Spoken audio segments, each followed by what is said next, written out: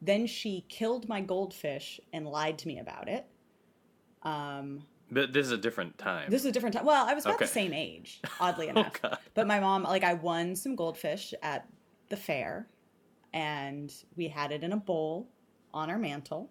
Mm-hmm. And then, a couple months go by, and my parents start a fire in the fireplace and cook the fish. Oh. So I wake up the next day, and the fish are gone, and my mom's like, oh, I don't know. It was just a bad fish. It just died.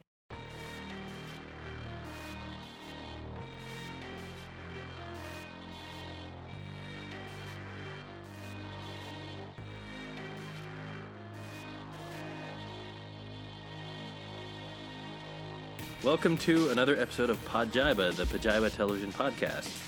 I'm Podjiba contributor Dan Hamamura. With me, as always, our Podjiba TV editor Tori Preston. Hello, Dan. Hello, and Buddy Garrity's Season 21. Come on. Dustin rolls. It's supposed to say Buddy Garrity's second chin, but S21 is all we got, so.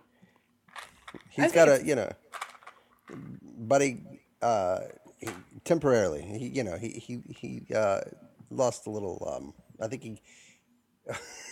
Well, there is one angle that he always looks much bigger, and it's when he's wearing just a t-shirt. Like the t-shirt is oversized in that way that kind of people wore oversized shirts back then. Because when he's in like a suit and tie, he's a bigger guy, but he doesn't look like gigantic. But for some reason, with the shirt, it looks. I think that's true of most men in suits. Suits are very slimming. Oh. Is there like science to that? Or there probably is. I don't know. I don't know, but Tori or suit slimming, is that? I think Dustin's showing his suit privilege because not all suits are well cut. I don't have I don't own a suit. I see you don't? Not anymore. No. Oh. I got to get one before my kid's bar mitzvah, and even though it's going to be on Zoom, we still have to wear a suit. Well, you only have to wear the top half of his suit. True. I think we can probably get away with that, yeah. You could just put a jacket on. Yeah. Do you have a jacket? No. No. Well, there you go. I had one suit because I went to see Seth, the producer, Love Spackle. Love Spackle. Yeah, you got to dress up for that. When I went to see him practice, he argued in front of the Ninth Circuit Court of Appeals. So I bought a suit for that. Oh. Wow, you take it so seriously. He argued in front of the Ninth Circuit of Appeals, and now he's our producer. So that's right. Things going great for Love Spackle. Love Spackle. That's right. Yeah. I hear his hobbies are going really well, too. Well, it's still July, which means we're still watching Friday Night Lights. Week 3. We still get to watch Friday Night Lights, excuse me. That's right. It's a privilege. Week 3. Wait, did you know that Buddy Garrity was in Veep? I don't remember him. He was in 6 episodes. I vaguely remember that. I remember more from Parks and Rec. Wait, he was in Parks? Yeah, he was.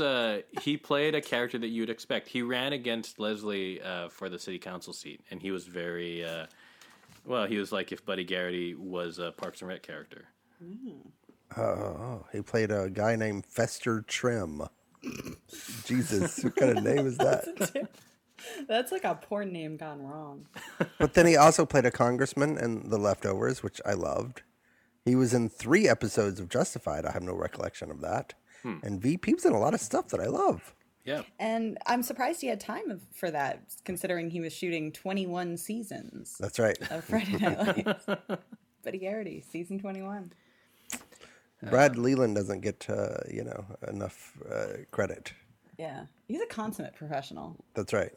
He's a good He also actor. did 7 episodes of Walker, Texas Ranger. And here's the interesting thing about that. I'm looking at that. He played a different character in all 7 episodes. Oh, back when you could get away with that. Yeah. That was when TV was fun. When a character, an actor would come back, but just play someone else. And nobody cared. No. Did you guys ever see the I don't know I think it was on the Tonys one year where they did a bit where they showed all the all the Tony nominees who had been on Law and Order. Oh God! And so they show literally everybody. So they're like, oh, like here's Daveed Diggs on Law and Order, and here's Leslie Odom Jr. on Law and Order, and they were in the same scene, which was amazing. But they end the bit with an actor whose name I'm forgetting, unfortunately, but he had been on Law and Order like 6 or 7 times, playing a different character every time. So they show him over the years, and like he's bald now, but at the beginning he had hair, and like he played a like a lawyer, and then he played a judge, and then he played a different judge, and then he played like a perp or something. It was just like he kept playing different characters. I'm sorry, Tori, I cut you off. No. That makes a lot of sense to me, because Law and Order has been going on forever, and they just they shoot with whoever's around. Yeah, and who's around are a lot of Broadway actors who need to make a little money. So, I was looking up because I was like, not to jump right into the episodes, but the Noah Barnett character, the like sexy journalism teacher. Oh yeah. Who looks like somebody from One Tree Hill or something. Yeah, so he's from One Tree Hill. Oh, he is? He literally is. No, I did not know that. Yeah. He just looked like it. Well, I was like, why? Because he just has that like generic like dude face. I don't know. So I was like, One Tree Hill face. Why do I recognize him? So yeah, he was in like almost 80 episodes of One Tree Hill. I've never seen that show once in my life. Where you might recognize him from is, I believe he was John from Cincinnati. Wait, he was John? Well, his character's name was John Monad. Was that the main John, or were there multiple Johns? I don't remember that show because it was incoherent. It was terrible. I mean, I would imagine I don't even know if I could remember if it was terrible, because I don't know. I don't think I watched the whole thing either. But I feel like it was like that Lodge 49, only written by David Milch and on like a whole lot of painkillers or something. That makes it sound like it would be amazing. I know, and yet, yeah, he is the titular John. Yeah, he is. He is John from Cincinnati. Maybe it's time. Is it time to revisit John from Cincinnati? Whole month of September, John from Cincinnati. No. Okay, maybe next July. Yeah, we'll see how this quarantine goes. Look, I'm saying is we go down long enough, then eventually you start to run out of shows, and John from Cincinnati doesn't look so bad. 10 episodes that nobody's seen. Yeah, it might be nice because I feel like this time you guys love this show, I don't. Next month it'll be a show that I love that you guys didn't. Right, but maybe at some point we need to watch a show all of us together that none of us like. Yeah. Maybe that's the next hurdle, the next evolution. And it's incoherent. Oh, wait, Jennifer Grey was in that show, too. Huh. Well, we might as well just jump into it. I thought we were already in it, man. Well, yeah, but I mean, Tori said she didn't mean to, but I'm trying to give us an official segment. Look, whatever. Sure. Do we want to talk about what we're drinking? Oh. Sure. Holy shit, the cast on that show was amazing. Ryan Van Holt was in John from Cincinnati. This episode is already off the rails. Garrett Dillahunt, Jim Beaver, Bruce Greenwood, Rebecca De Mornay. Oh my God. But Dustin, you need to actually move a little bit further away from your microphone. Oh, sorry. You're getting a little too excited. Sorry. There we go. Dayton Cali. Oh my God.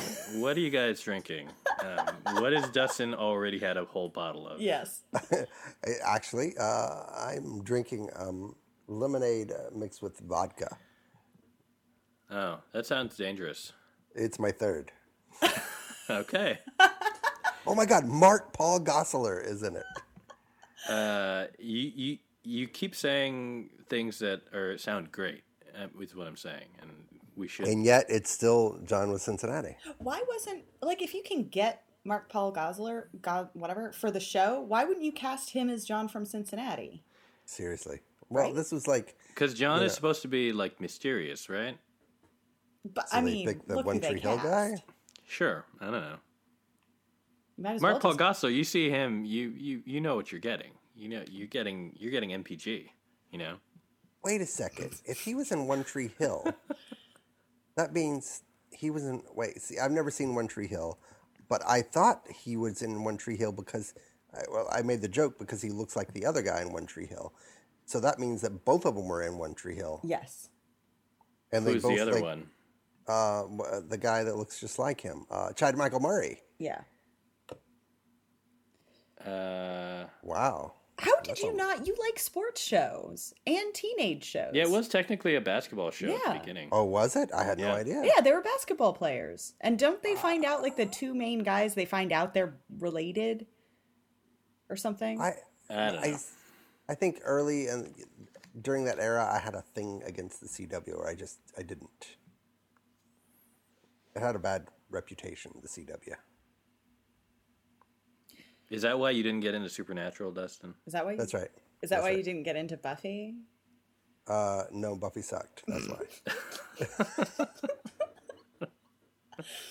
All right. Dan, what are you drinking? I am drinking a new whiskey, which I was given as a gift. It's called Writer's Tears. It was given to me for reasons that will remain nameless for now. But it's good. It's Irish, and it's pretty smooth. Smooth like tears? Yeah. It tastes very familiar. I know this flavor very well. Nostalgic almost. Tori, what about you? I'm drinking beer. I'm drinking one of my favorite beers, which I haven't had in a very long time, called Le Fin du Monde. It is, it's an ale. It's got spices. I think it's brewed with like champagne yeast. So it sounds fancy. Yeah, it has like tiny bubbles. It's also like 9% alcohol, but here's the exciting part. If I finish this bottle and open the other one I have next to me, I will need to use my bottle opener. And my bottle opener is, because this is a television podcast, my bottle opener is from a TV show. And it makes a sound. And so if you hear a bottle being opened with a quote from a TV show, you'll know I'm on my second bottle. I look forward to that. Yeah. I'm curious to know what TV show it is. It's not whatever you're thinking, but it's also like not that exciting, but it will come out of nowhere and you'll be like, Jesus Christ. It's not the DuckTales theme song? No, but it's of a theme. Okay. You're not like far. Okay. Anyway, back to this week's episodes. Season 2, episodes 7, 8, and 9. Pantherama, Seeing Other People, and The Confession. Wonder what that one is about. Although technically, The Confession comes at the end of episode 8, so, it's kind of a cheat. But it's like the aftermath of it. Can we just... Right. Okay, so the murder is done. Yes. And... I have that written down. The murder is over. Like, it's over. Like, we're like halfway through the season. So, like, I was expecting this to be a whole season-long arc because you guys built this up as, like, the murder season. And it's, like, it's over. It could have been over, like, they tacked on an entire extra episode. 2 episodes, really, because episodes 8 and 9 are, like, it's, like, Landry suddenly having a crisis of faith over whether he should confess. Then he decides to confess. And then the last episode is him trying to decide whether, like... It's all of, like, his weird guilt complex over, like, I killed him, but it was self-defense or whatever, and, like, did you really, like, making Tyra, like, let him off the hook, like, did you really think that you were gonna die or whatever? And it's just, like, you didn't have any of that clear in your head going into this? Like, dude. So they just, like, this could have been wrapped up episodes ago. Right. They just dragged it out for the most asinine reasons. What I think, now, and I'm not sure, but... This, I mean, it was written, back when they only wrote a few. You watched it, and then they sort of course corrected based on feedback. So I think that was probably going to be a complete season-long storyline. And then they were like, abandon, abort. Like the fans were like, "What the fuck? Why is this happening? Yeah, make it stop." And then I think they sort of. But, like, that was not the way to appease those fans. No. Because it's like you have the dad destroy evidence, and you think, like, this is going to lead into a whole other element of the crime, because now the dad is complicit and all this stuff. And then like none of that matters. Landry still walks in and just decides to confess for no reason. Like, he was fine.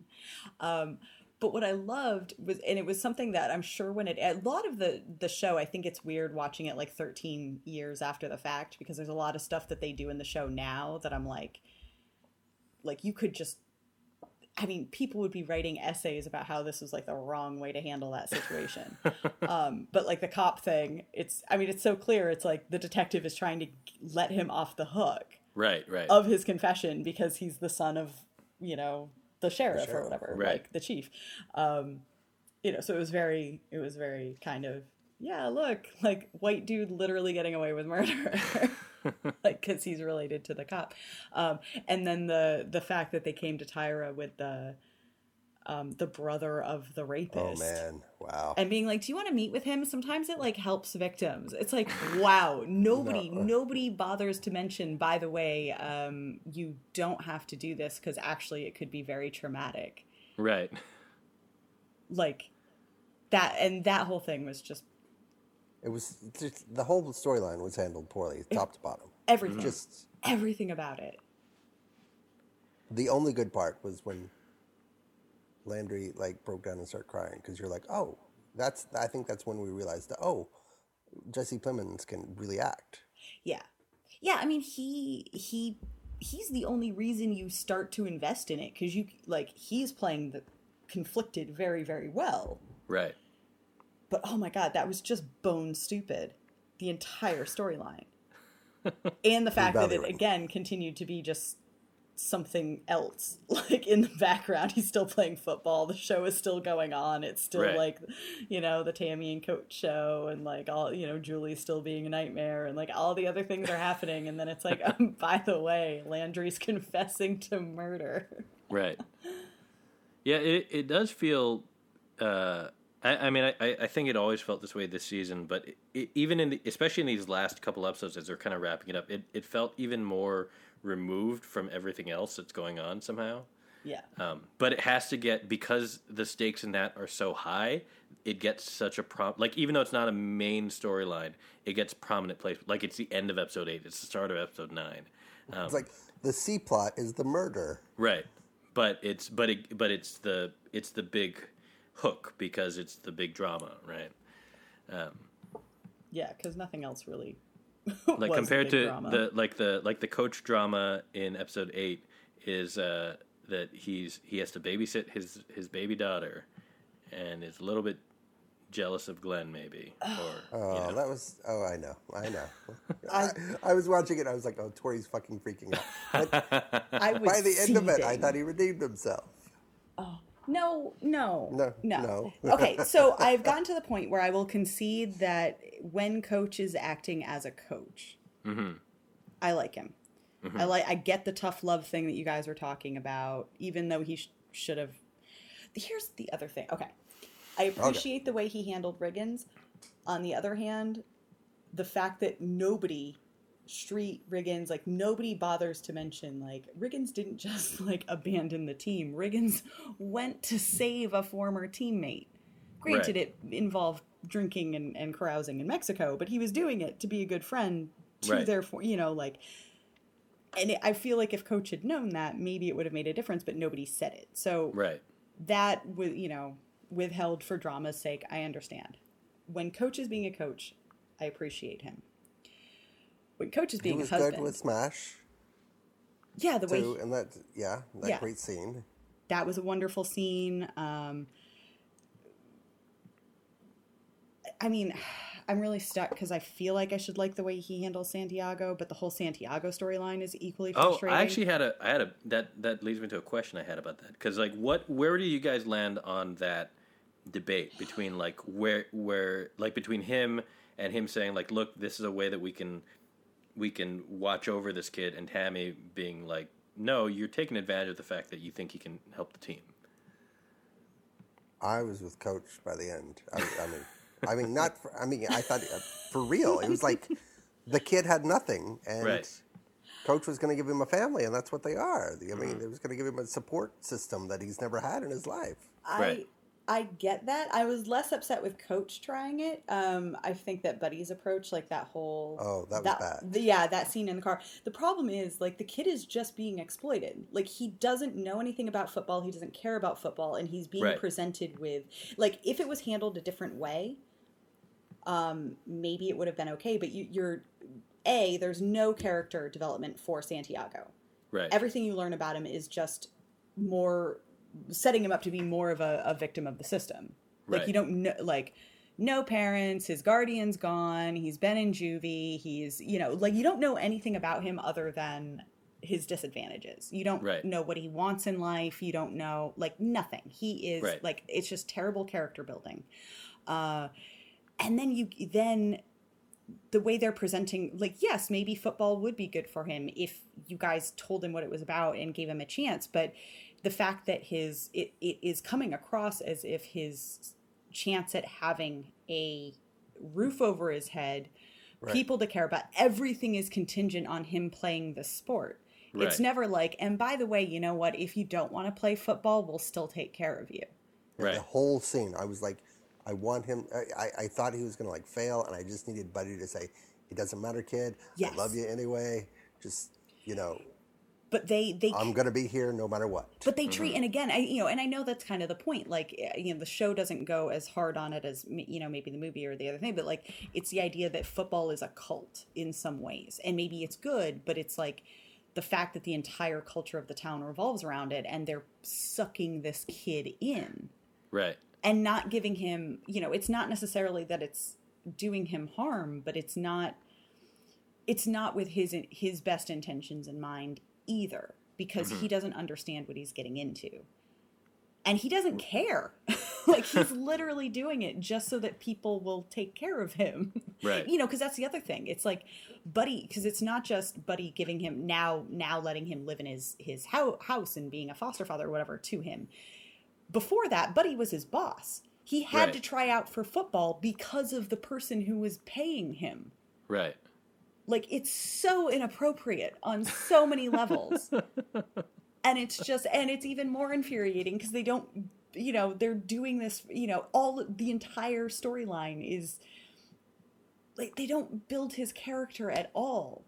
Right. So it really is like, it's the poor underprivileged kid that, like, these nice white dudes are giving a chance via football. Right.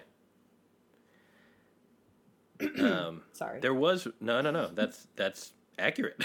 I mean, but there was one thing that I thought was interesting. Was like, even given all of that, there are a couple times in these episodes where specifically about like just the actor playing him. I thought he did a good job. Yeah. And like he, especially when he had to look vulnerable, because he's a big guy. Yeah. And like in like like everybody, like all the other high school kids, he looks, like an adult. Right. But there were times where he had to look vulnerable, and like he would like slump his shoulders, and like he'd get kind of like a kind of a glassy stare in his eye, and him folded up on the bunk bed when they left him alone in the room. Oh my God. And so I thought he did a really good job, especially more so considering, the that he doesn't have that we don't know. There's so much we don't know about him. Yeah. It's like, oh, where are your parents? They were deported. Where's your guardian? I don't know. Like, I'm just, Jesus Christ.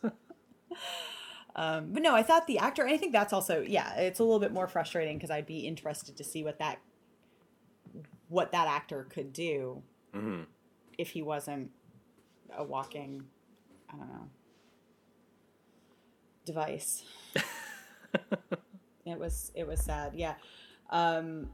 Speaking of how freakishly old they all are. Hey. No. Can we talk about how Saracen's completely why do all of the teenagers think they can hook up with adults? Oh, I wrote this down too. Statutory. I mean, you could not get away with that now. No. No, that would not right, be but also you shouldn't have been able to get away with it. No, I know. Right? And it's only it's the South though. And I'm not saying it's the South as an excuse. I'm just saying in the South, every high school girl is dating a college guy. Yeah, but they're not dating their teachers. So you've got like Julie trying to hook up with a teacher. Yeah. Yeah. And that was inappropriate. But also Tammy's response was wrong. Like the teacher until that point. Oh, I like Tammy's response. I was like, yes. Are you kidding me? No. Oh, that was the worst thing. I was like, I love Tammy. And in that moment, I was like, oh, yeah, no. No, that was absolutely inappropriate. I loved her even more then. Oh, yes. No. No, you're really going to get upset because an English teacher is giving your daughter a good book to read? Because, do you know what because my 17-year-old can't read something salacious? Are you kidding me? It was the world according to Garp. Who cares? When are you supposed to if you're going to read that kind of that is the age that you should be doing those kind of things. You're not from your teacher. Why? What the hell do you not want her to go into AP English? Like, come on. But if I had like an attractive teacher who had given me that book, that would have been very awkward. I don't know, man. Do you remember what happens in Garp? No. Like the end of Garp, the male character, he's played by Robin Williams in the movie. Yeah. He frequently he has a driveway, and he frequently flips around the corner really quick and goes into his driveway. He's like mastered this move. Mm-hmm. And near the end of the book, he flips around that driveway into his parking spot, but his wife is there going down on a young man, I believe, and she bites his dick off. And I don't know, man. This is a very different book than I was expecting because I've never read it nor seen.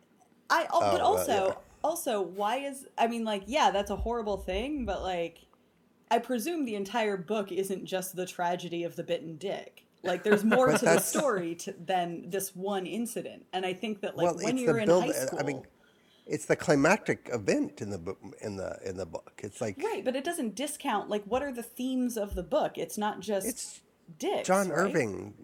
John Irving is all about dicks. Have you ever read a John Irving book? Yes, but it's fine. I read it. I was reading the book where a bunch of 12-year-olds have a gangbang when I was 10. It's totally different. Stephen King is a horror movie. John Irving was about dicks. Yeah, but I'm saying, where do you draw the line about what's appropriate? Now, I can understand if Tammy approached it with, there's a reason this book isn't on our curriculum, and so I'd appreciate you not distributing it to any student as a guidance counselor. If it was straight up, we do not have books like that on our curriculum. Right. But approaching it as a teacher, calling it the fact that she came at it from it's a salacious book. I'm like, no, high schoolers. I wouldn't call it salacious. But it wasn't literary either. I mean, I have a big problem with this particular choice of book, is what I'm saying. Okay, so if it had been, but I still think it doesn't matter that it was that book. I'm kind of, to me, it's the idea of that's exactly what teenagers should, they should be reading difficult material or challenging material or whatever, because it's they gotta learn, obviously that's not necessarily the lesson, don't bite dicks off, but there's a reason why. I don't know. I always have a hard time with censorship for kids because to me it's especially when it comes to books. And that was the position, and then she looped it into he's, the don't touch maybe, but it was just he hadn't done anything actually wrong. Her daughter had a crush. Her daughter had a crush, and he was being a friendly teacher. But a friendly teacher who put his hand on her shoulders when they spoke.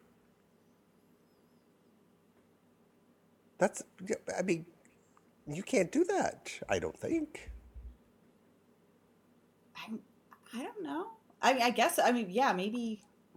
I had a teacher in high school. This is a Dustin story. Oh God. And I don't know how old she was. She looked old to me, but I was like 17, so she could have been 30. She could have been 50. She could have been 60. From what I remember, she was old, but I don't remember how old. But she had a weird crush on me. Oh, and God, she would often come to my locker and she would like touch me like inappropriate, not, just like on your shoulder or whatever, and she would like put my hair behind my ears and stuff. Okay, but he wasn't brushing her hair behind her ears. Well, I mean, it's not that much different. But anyway, so the one funny thing is like all the students in the class noticed it, and like this was in the 90s, so when she would leave the classroom, like the class president would get up in front of the class and he would go, "Hi, my name is this is my Schlaver, Dusty," because he would do the Dieter voice from Saturday Night Live. It was very good. Oh. I'm going to bleep out all those names. It's okay. I don't know where she went. Killed himself. Stop. So, Oh, Jesus. my God. Oh, my God. Like, how did your Dustin story get even more Dustiny? Oh, my God. I have to bleep more names now. Oh, my God. It's Arkansas. Jeez. Okay. The point is, all right, I can see that.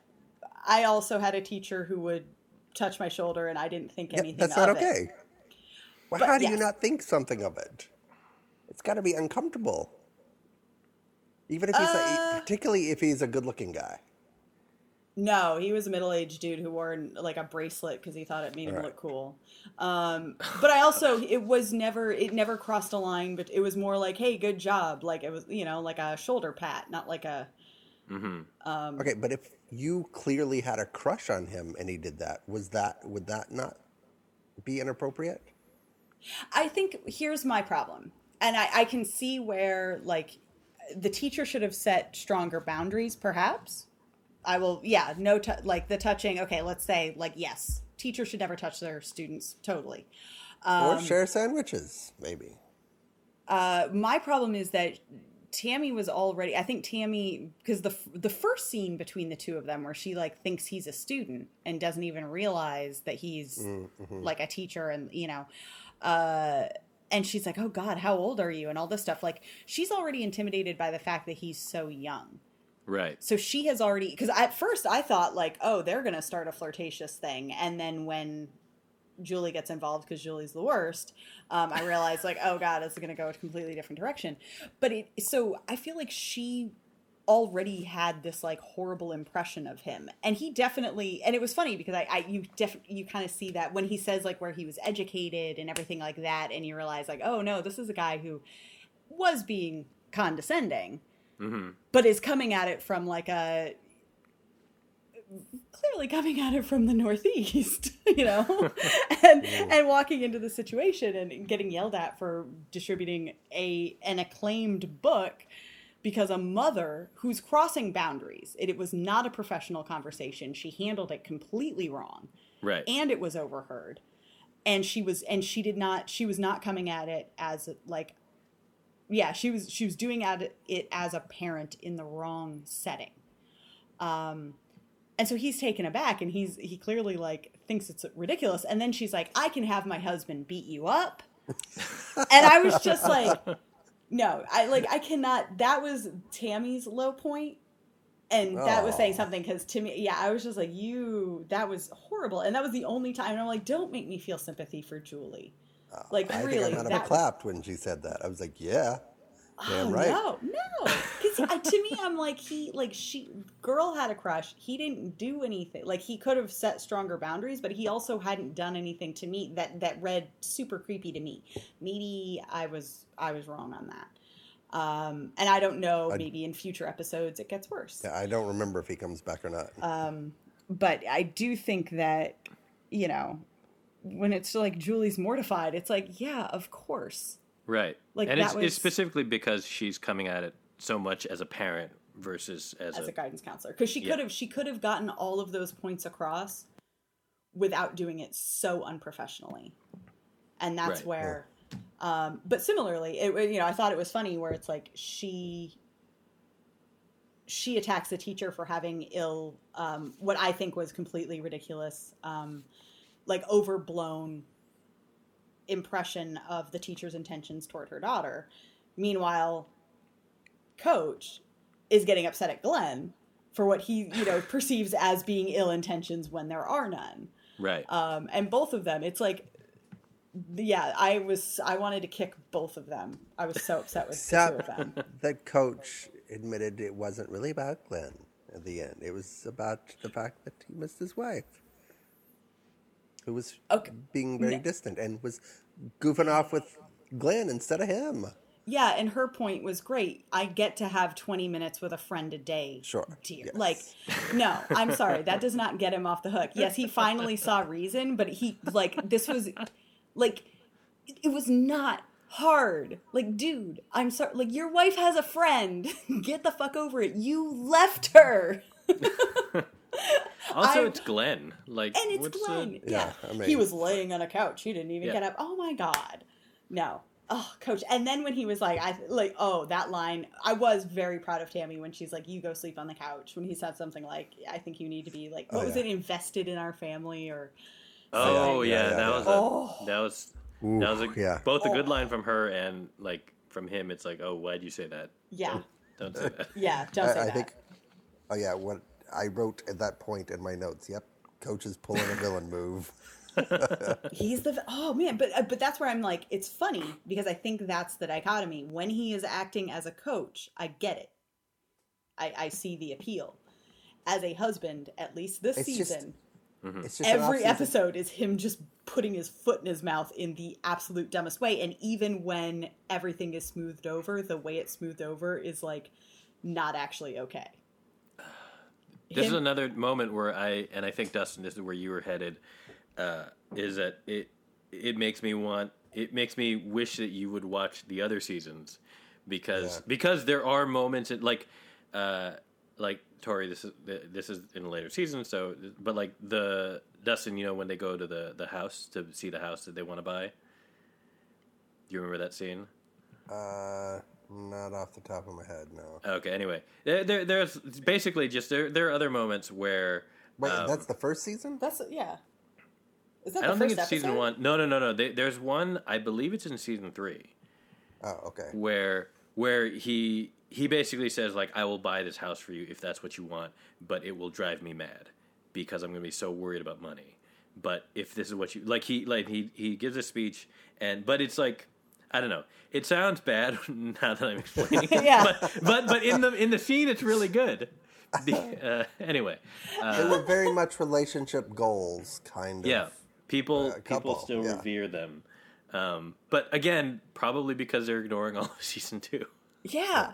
Because every time, like everything he does, I'm just like, dude. Right. That also, they're going through a rough patch. They're still finding their way back. That did, but because that involved Julie, that also reminded me of another thing that I wrote down, which was in episode 9.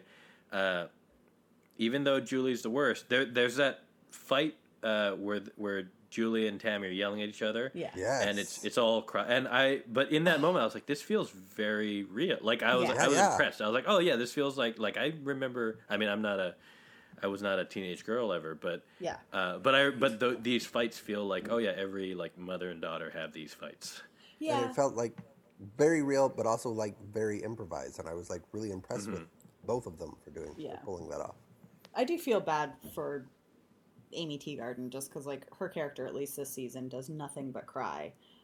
And she is a brat, but I do think, like, what I thought worked in that scene, she's like, you don't recognize everything that I do for the family. Mm-hmm. And I feel like that is a very teenage mindset, especially considering, based on what I've seen in the show, she has not done anything. And that's what I thought was really funny, because it's like, but on the flip side, it's where she's 100% correct is that Tammy seems to think that, like, her decision to have a baby, now it's the whole family has to pitch in. Right. And it's like, Julie isn't the one who asked for a little sister. Right. Like, you're expecting her, like, the whole family to come together, and it's like, this is not, you know, I can really appreciate her point of view, which is just like, you decided to do this, and it's now screwing with my life. Right. And you know, you want me to lighten the load. This is not my, you know, I did appreciate that scene, because you're getting that they're finally voicing these things, and part of it is Julie feeling like she's doing a lot more than I think any of us have actually seen her do on the show. Mm-hmm. Which is, you know, teenagers overestimating how much they're contributing. Like, I unloaded the dishwasher last week, you don't appreciate me. And on the flip side, her genuinely not appreciating what her mom is going through, because she's a teenager and thinks it's all about her. And the problem with her mom having a baby is that it is no longer about her. It is no longer, you know, Julie is not the center of everything. Right. So, yeah, I did. That was a good. That I agree.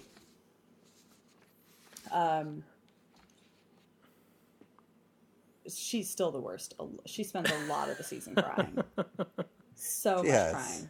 So much crying. And well, it's been tough. Like, you know, she really went after change. the wrong, but she went after the wrong guy. You know, broke up with Saracen, who's now, you know, on his own journey. Okay, nobody should listen to Smash for relationship advice. Well, that's obvious.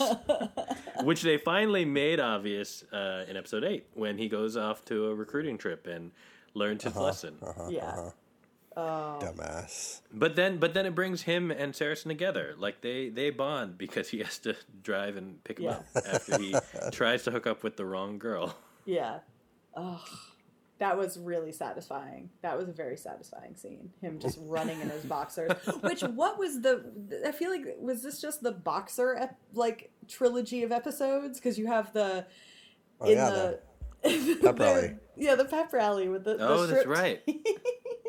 Which was, I loved that the crowd loved it, and I loved the look when Tammy and Coach just both, like, turned to Tyra and Lila.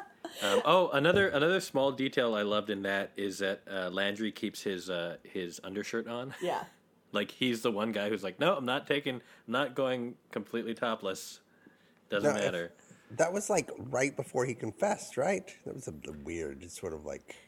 And that's where you're talking about how it's removed from the show. It was like, this is really strange.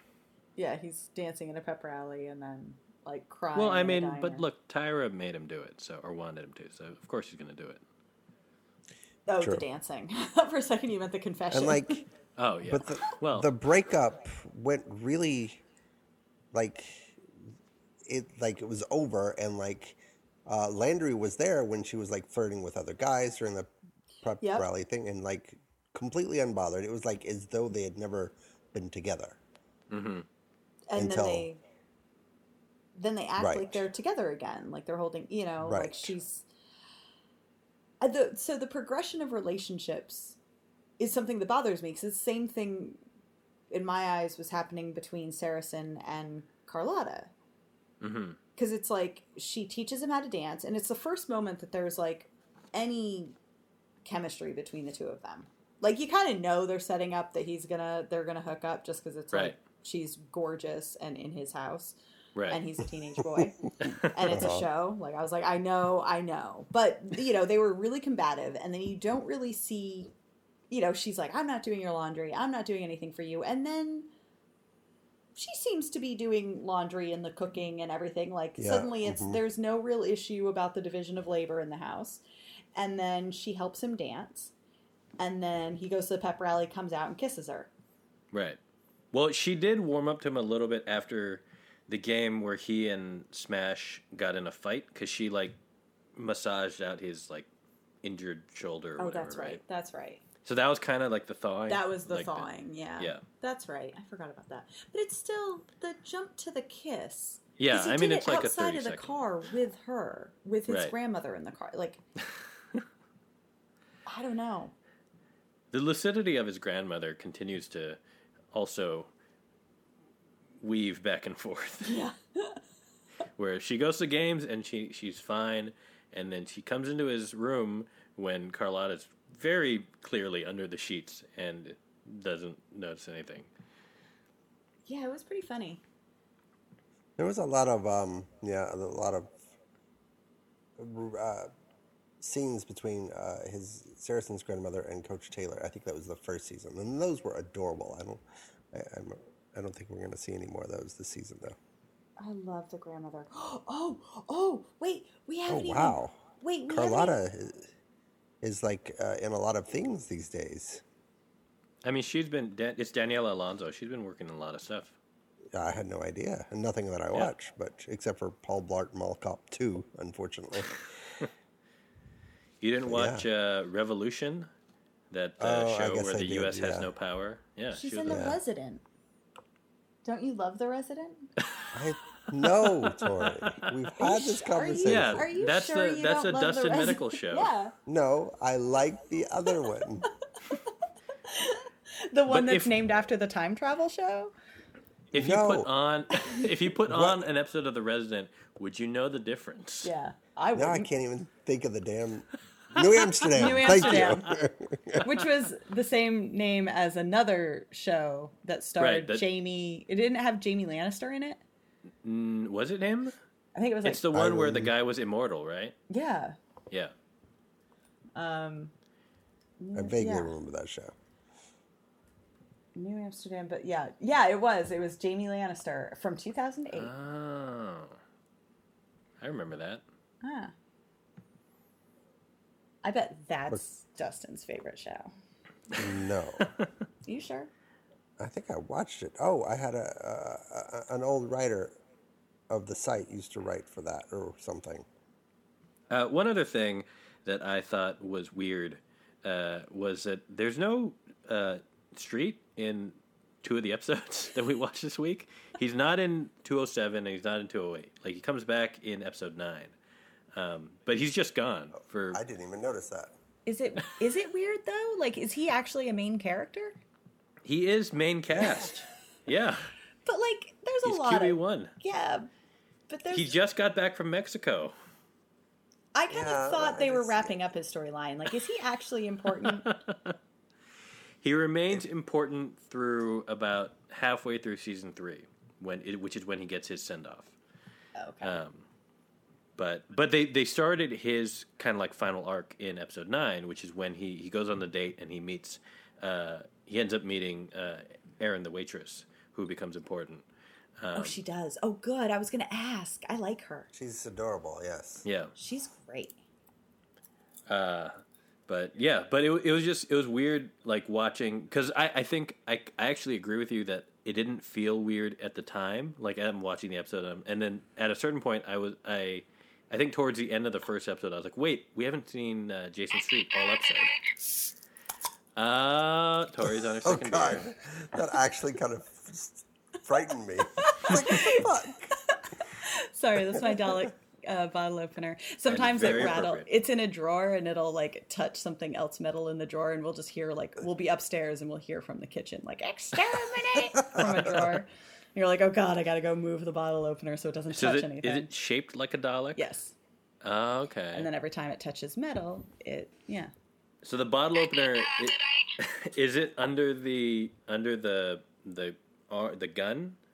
Or is it like it's not that clever. It's like the bottle opener comes out of the handle is shaped like a Dalek, and then the opener comes out of the top of it. Oh, so it's not like built in. It's yeah. But still, that's cool. Yeah. All right, let's see. What else was there that was exciting in these 3 episodes? Tim has his meth roommate. That was what I was going to bring up. Like, how we haven't... Like, what the hell was that? Yeah, that was another storyline that probably shouldn't have happened. Oh, no, I was super into it. I loved it. I was like, why? What the fuck? It didn't make any sense. It was deeply uncomfortable. Like, yeah, the way he ended up in that guy's house made no sense. Right. To care for his ferrets, Roscoe and Coltrane. All because he couldn't live with his very nice brother, who happened to be dating his ex-girlfriend, who was inappropriate for him in the first place. Right, exactly. Which goes back to the thing of all the high school kids Dylan hooking up with older people. Well, yeah, that they shouldn't be dating, and then like getting... Because they all look like... And then he kicks out of Tyra's house because he is about to sleep with her older sister. Right. And then he ends up with ferrets. Okay, the ferrets are fine. My problem, like, and I like why is she scared of that guy?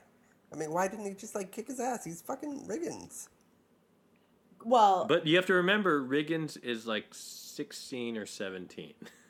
Yeah, he's supposed to be young. What I liked was the steady escalation. Like, at no point did that seem like it was a good situation, but it actually kept, like, it was like an onion of bad. Like, the longer it went on, it got worse and worse and worse.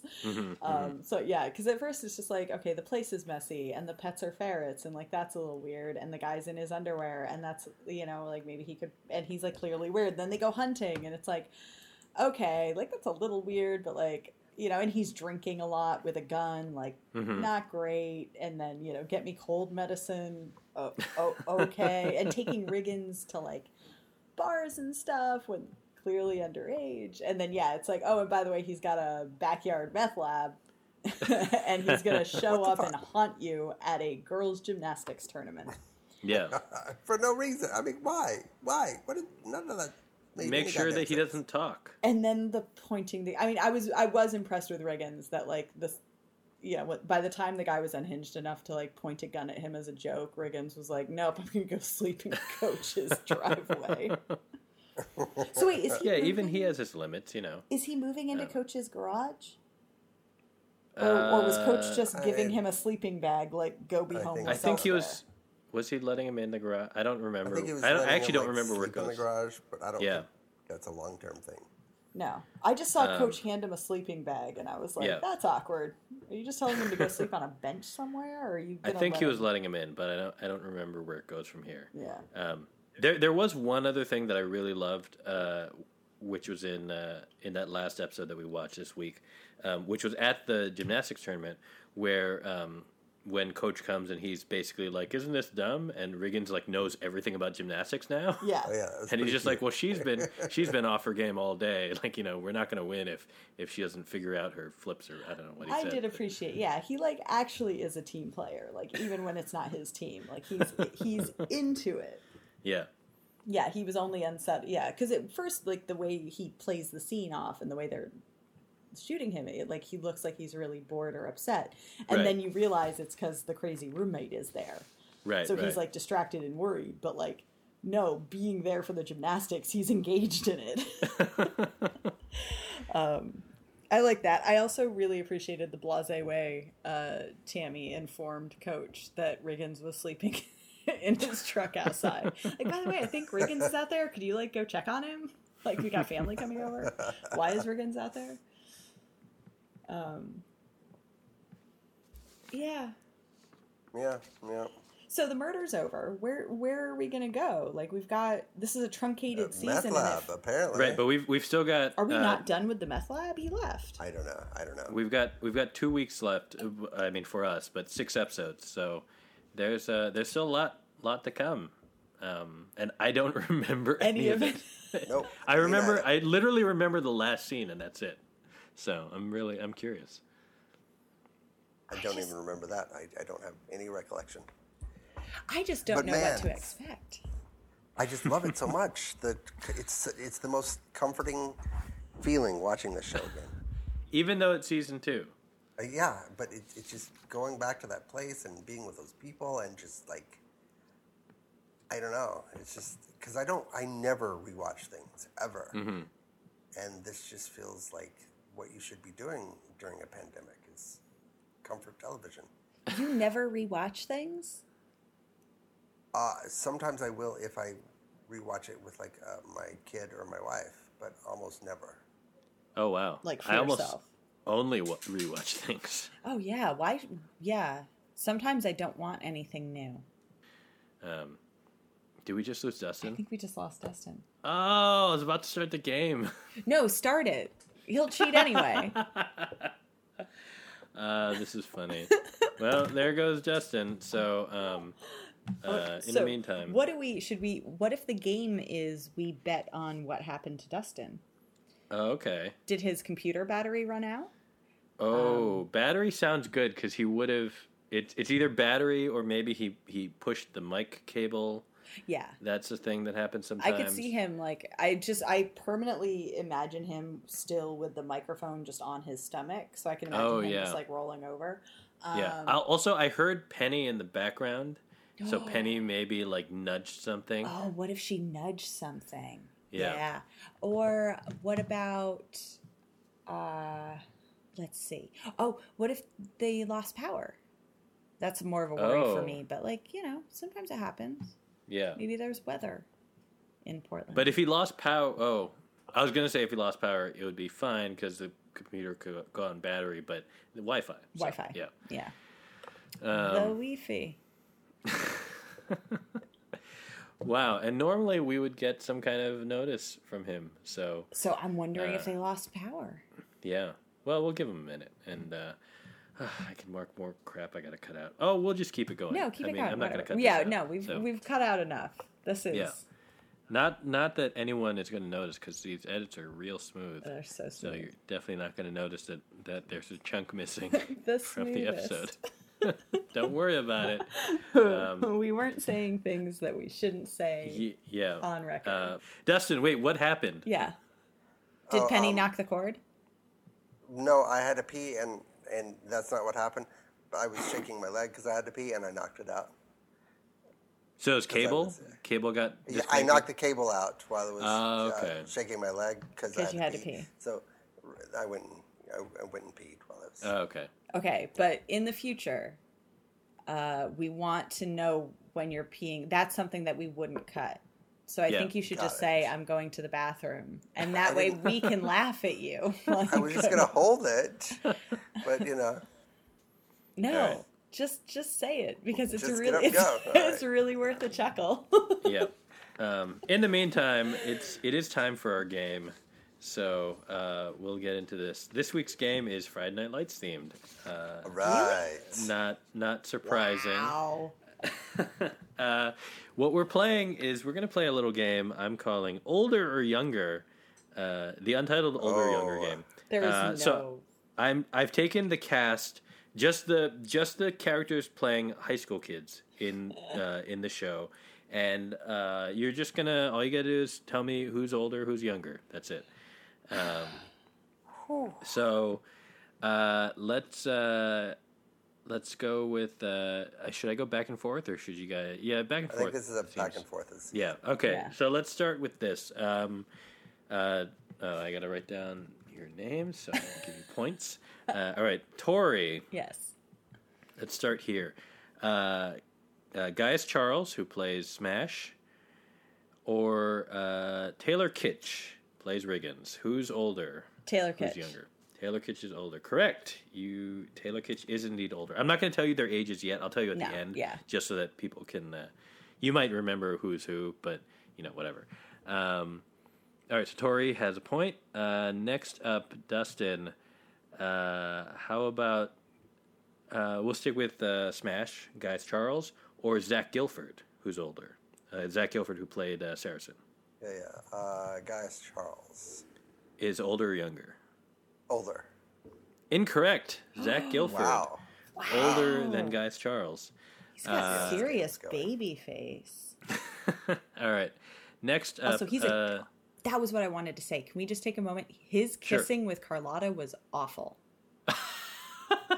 Unconvincing and painful, and they just kept, just cut the scene. Don't hold the camera there for really awkward face sucking.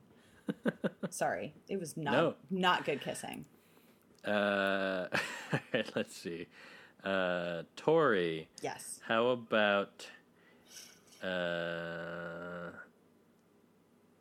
Adrian Palicki or Jesse Plemons? Who's older? Yes. A tough one. Oh, I'm going to go Adrian Palicki. Correct. Ooh. Adrian Palicki is indeed older than Jesse Plemons. Not by much, Adrian. You look great. Dustin, how about Adrian Palicki or Minka Kelly? Palicki. Is older. Incorrect. God what? Damn it. Minka Kelly older than Adrian Palicki. I see how this game's going. All right, Tori's up 2-0. We'll keep going. I could technically keep going because I could just do different combinations. Yeah. Tori, how about Taylor Kitsch or Minka Kelly? Who's older? I'm gonna go Kitsch. Is older. Incorrect. No. Incorrect. Minka Kelly. Wow. Sly Fox. Minka Kelly is like the Gabriella of the 90210 of FNL. Well, let's go to this one. Dustin, you should get this one. If you don't, I can't help you. Minka Kelly or Scott Porter? Scott Porter played Street. Right. I should hope that Minka Kelly is older. Incorrect. Scott Porter's older. That means Scott Porter is older than Kitsch. Yep. But now I can't do that combination. So no. All right. Yeah, that is the one downfall. At some point, we'll remember who was older than whom, and well, that's the thing. Is like depending on how much you've had. Tori, you've opened your second beer. Dustin, we don't know how many lemonades you're on. Yeah. Tori, how about? Oh, that would be too easy. I feel like. Okay, Tori, I'll give you a hard one deliberately. Gaius Charles, played Smash, or Adrian Palicki, who played Tyra. Oh, who's older? Who's older? Oh, it's Adrian Palicki, right? No? Correct. I think we could deduce that from the other ones, because right? Saracen was older than Gaius. Yeah. Right, but then how do you know which one it... What? Did I do this wrong? Anyway, never mind. No. Tori has 3 points. We've kept them in chronological order in our heads so we can sort of slot them in. Okay. We just don't know where Amy Teagarden fits now. Right. She's got to be the youngest. All right, well, Dustin, how about this? Amy Teagarden or Jesse Plemons? Oh. Jesse Plemons is probably older. Yes. Correct. Older. Yeah. Correct. Okay. I got one. That's the problem. Amy Teagarden's obviously much younger than everyone else. Yeah. All right, so here is the... all right, Tori's up 3-1, but I'll give you points for... Just give me the year that they were born, and then... So this one, it'll be... both of you can answer, and then I'll just give points to whoever gets it. Wait, you want me to count backwards? Wait, what? No. All I want is I'll give you a year, I'll give you a name, and then try to give me the year. You know. Okay. So let's start with Gaius Charles. The year they were born. Year they were born. I'm going to say 84. I'm going to say 87. You're both wrong. 83. What? I was close. Zach Gilford. That's when I was born. Played Saracen. Oh, 80, well, I mean, it's been a few years. 81. I'm going to say 90 for Saracen. No, that's... Wait, what? Yes. No. Well, too late. You're both wrong. 82. What? Shit. Taylor Kitsch. What year was Taylor Kitsch born? 80. 79. Both wrong. 81. Jesse Plemons. Okay, we need to be doing who's closest. Tori, you're winning anyway. I know. Plemons, I'm going to say 83. Why not? 82. Both wrong. 81. Oh, wait, no, I'm sorry. I said Plemons, right? Yeah. Yes. You're both wrong. 88. What? 88? Yeah. He's the second youngest. Baby. Yeah, because then Amy Teagarden. Yeah. Okay. How about... oh, wait, that means that Clemens is only 31 now. He's 32. Wow. He already had his birthday this year, so that's why he's 32. Okay. Sure. All right, I'm gonna call it and just say that this game's over. Tori wins. Kirsten Dunst. So his wife must be like 10 years older than him, right? No, she's not that old. No. Really? She's got to be it. No. I think she's born in the 80s. Yeah, but right? Hold on. Anyway, the order from youngest to oldest, it goes Amy Teagarden, Jesse Plemons, and then Gaius Charles and Adrian Palicki are actually born 4 days apart, according to IMDb. But he is 4 days older than Zach Gilford, Taylor Kitsch, born in 81. And then Minka Kelly and Scott Porter, who will turn 41 on July 14th. So he is just, when you hear this episode, he will just have had his birthday. So everyone reach out on Twitter and wish him a happy birthday. And also wish our producer, Seth, a happy birthday. He just turned infinity old. It's at Love Spackle. Right. Tell him you're thinking of him. Yeah. He's all alone in quarantine. But does that mean that Scott Porter is older than that teacher? Oh, that's a good question. Austin Nichols? Yeah, let's see. So he was born in 1980.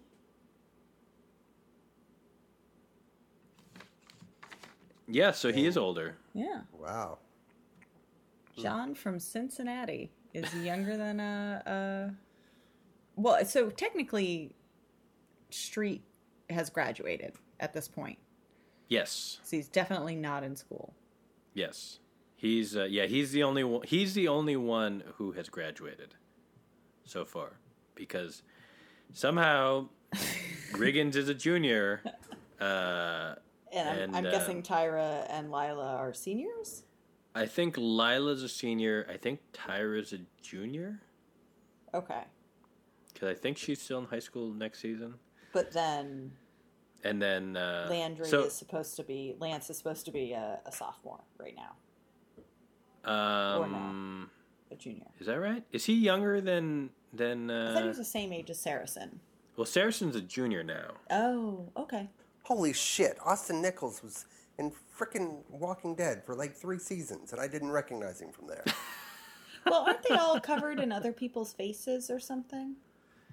Well, no, not Spencer. He played Spencer, who was like he's just like a douche. I totally remember his character, and for some reason I didn't connect the two people. Which one was Spencer? He was like an asshole douchebag. Negan killed him because he just got fed up with him. Did you, at any point while watching the asshole character, think, God, that looks like somebody who would have been on One Tree Hill? No, weirdly. Huh. I think what we're really getting at is we all need to watch One Tree Hill. Oh, there's so many seasons. That show went on a long time. Wait, was that only CW, or was that... It may have... Was that one of the ones that started? Yeah. On UPN or whatever. WB. I don't remember. It was around. It was that whole chunk. At one point, I didn't really watch the show, but I loved when the Soup would show clips from it. And then my roommate and I would obsessively read. I think it was Vulture had recaps, or somebody. There was some website that was doing recaps of every One Tree Hill episode, and it was the most ridiculous. It's like a better show in recap form than it is to watch. Oh, that reminds me. There was I don't remember where. It might have been The Ringer, or it might have been somewhat like Vulture or something, but someone did an oral history of the One Tree Hill episode where the dog steals the heart. Yeah. And I've never seen the episode. I've seen the clip. Yeah. There's an episode where a dog runs off with there's like a heart transplant in a hospital. Yeah. So they bring in the cooler with the heart in it, and it somebody drops the cooler and the ice and the dog heart runs through, picks it up. A golden retriever, some reason, is loose in the hospital and picks up the heart and runs away. And the oral history was great. That's all I was going to say, and it's very entertaining. Now I got to look that up. Yeah. Can you imagine doing a show for that many seasons and its lasting impact on pop culture is a dog with a heart in its mouth? It was memorable, They made it. They took a big swing, much like Friday Night Lights did with this murder storyline that is now gone. But anyway, we'll be back. There's 2 more. We have 2 more weeks of this, so. Yes. Hope you're enjoying it. And then August will be something else. So don't worry about it. Someday Tori will watch Warrior Nun. Yeah, someday. And I've got to get you guys the playlist for August. That's right. That's right. But anyway, there'll be more next week, no doubt. So episodes 10 through 12. 10 through 12. I don't have the names offhand, but it's fine. Murder-free episodes. Yeah, no more murder, as far as we remember. But anyway, have a good night. Right. That was a weird. I said that real weird. I'm gonna keep that. Have a keep good that in. night.